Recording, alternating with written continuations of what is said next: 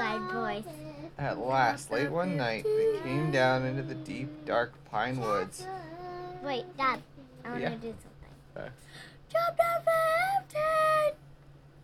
15! Louie, inside voice. Chapter 15! Hey, Dad, I want to do something. Okay.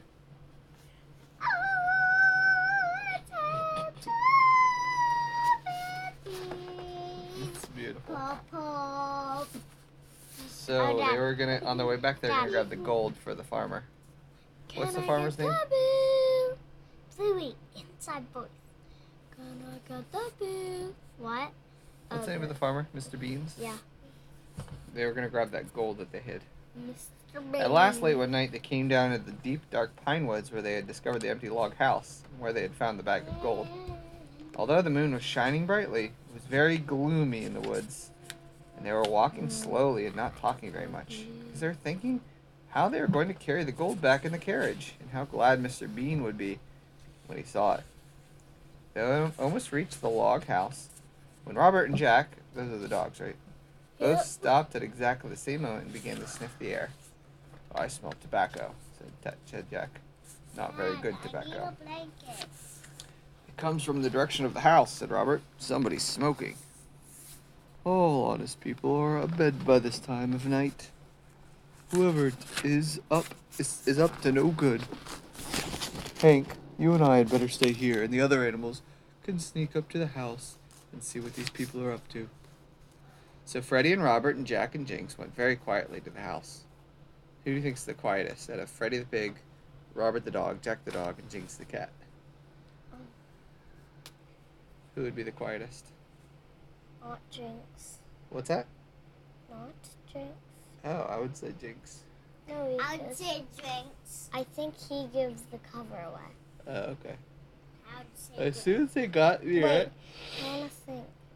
they saw Wait, Freddie the pig, Jinx the cat, what were the Robert and Jack are both dogs. I think one's young and one's old, right? Yeah. As soon as they got near I it, think Freddie. Freddie seems to save the day. Good bit. They saw there was a light in the window.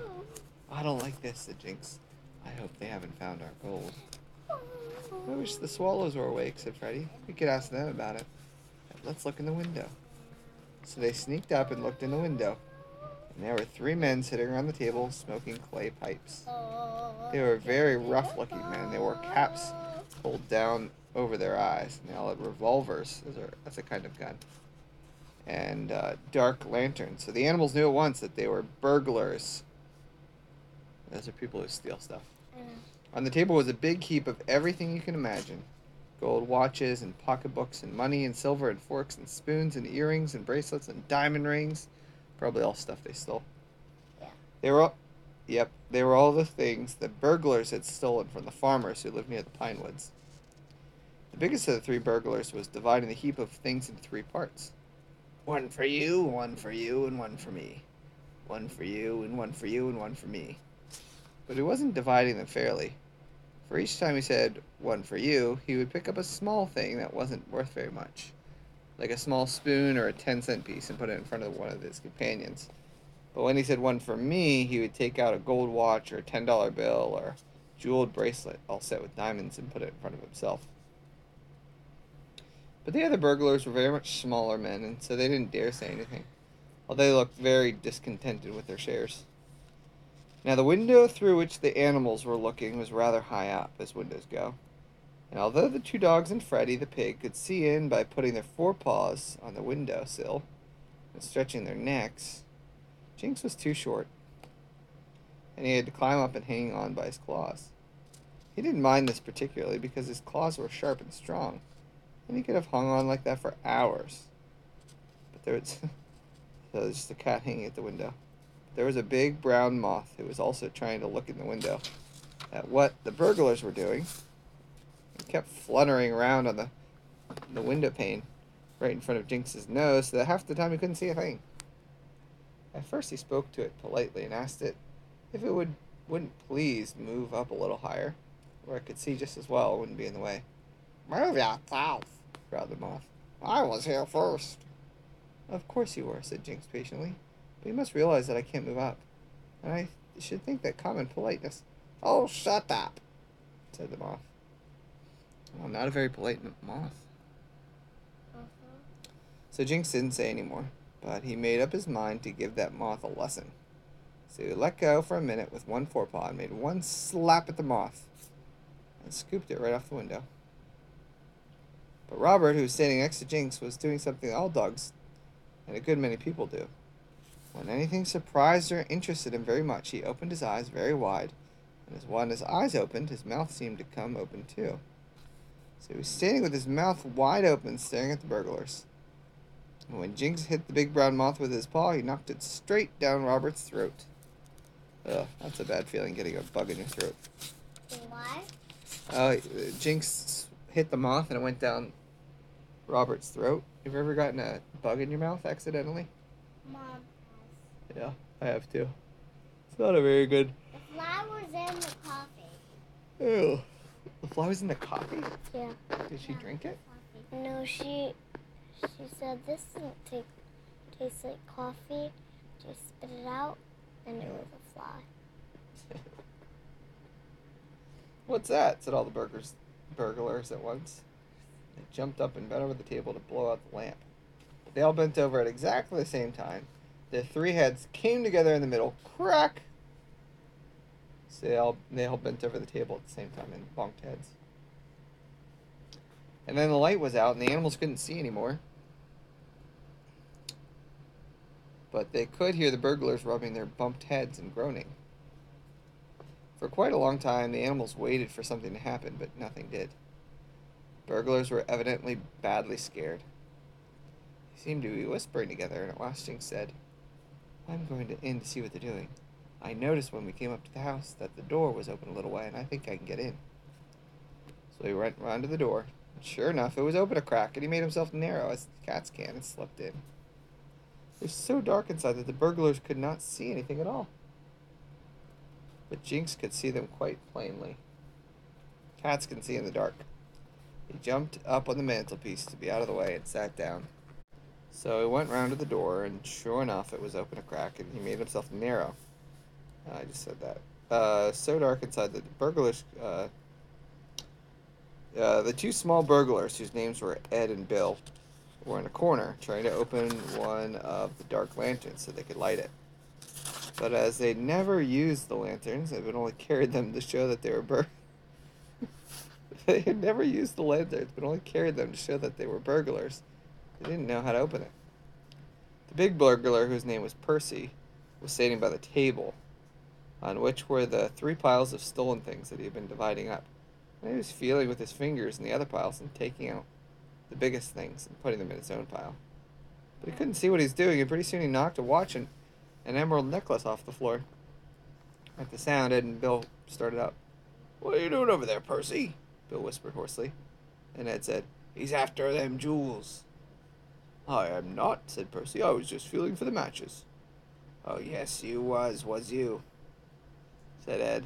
Well, you just come over here and give us a hand this lantern. So Percy hastily stuffed a handful of $10 bills into his pocket and came over to them. Why don't you light the lamp? He asked. We're perfectly safe. That noise wasn't anything. Maybe so, said Bill, but I'm going to have a look around with the lantern first. Here, see if you can get it open. They were all standing close to the fireplace. And as Percy took the lantern, Jinx, who never could resist the joke, reached out and dug his claws into his shoulder. Ouch, yelled Percy, dropping the lantern with a crash. What do you mean, sticking pins in me like that? And he struck out with his fist in the dark and hit Bill in the nose. Bill had just been going to say, I didn't touch you, silly, but when that hard fist hit him, he changed his mind and flew at Percy. And in a second, they were rolling on the floor, clawing and kicking and pulling each other's hair like wildcats. They rolled toward the table, and Ed, who was afraid they would knock it over and spill all the money and jewelry on the floor, took a match from his pocket and scratched it on the mantelpiece, and just under where Jinx was sitting, doubled up with laughter at the commotion he had caused. The match flamed up, and by its light, Ed saw Jinx. Now, if you're a rather timid burglar, that means not very brave, and you light a match in a dark room and see a cat that is half black and half red for Jinx had been dipped in the paint pot, you remember. If you see such a cat grinning at you within an inch of your nose, you'll probably do just as Ed did. He dropped his match and let out an awful yell. When he yelled, Bill and Percy stopped fighting and sat up. "What's the matter?" they asked. "There's a red and black cat sitting on the mantelpiece and grinning at me," said Ed in a scared voice. "Fiddlesticks," said Percy, and Bill said, "Nonsense," and he too lit a match. He was near the window as he did so, and there was Freddie the pig, with his nose against the glass, staring in for all he was worth to see what was going on inside. Then it was Bill's turn to drop the match and yell, "A pig with spectacles on," those are glasses, "is looking at us through the window." For of course Freddie still had the circles around his eyes that Jinx had painted there. "Fiddlesticks," said Percy again, but he didn't say it quite as loud. And Bill and Ed didn't say anything. There was silence for a few minutes while three scared burglars tried to get up enough courage to light another match. Then through the silence came the faint sound of wheels on the road outside. "Listen," whispered Percy. "Somebody's coming. I'm going to have to take a look. It won't be black and red cats and pigs with glasses on anyway." They slipped silently out the door.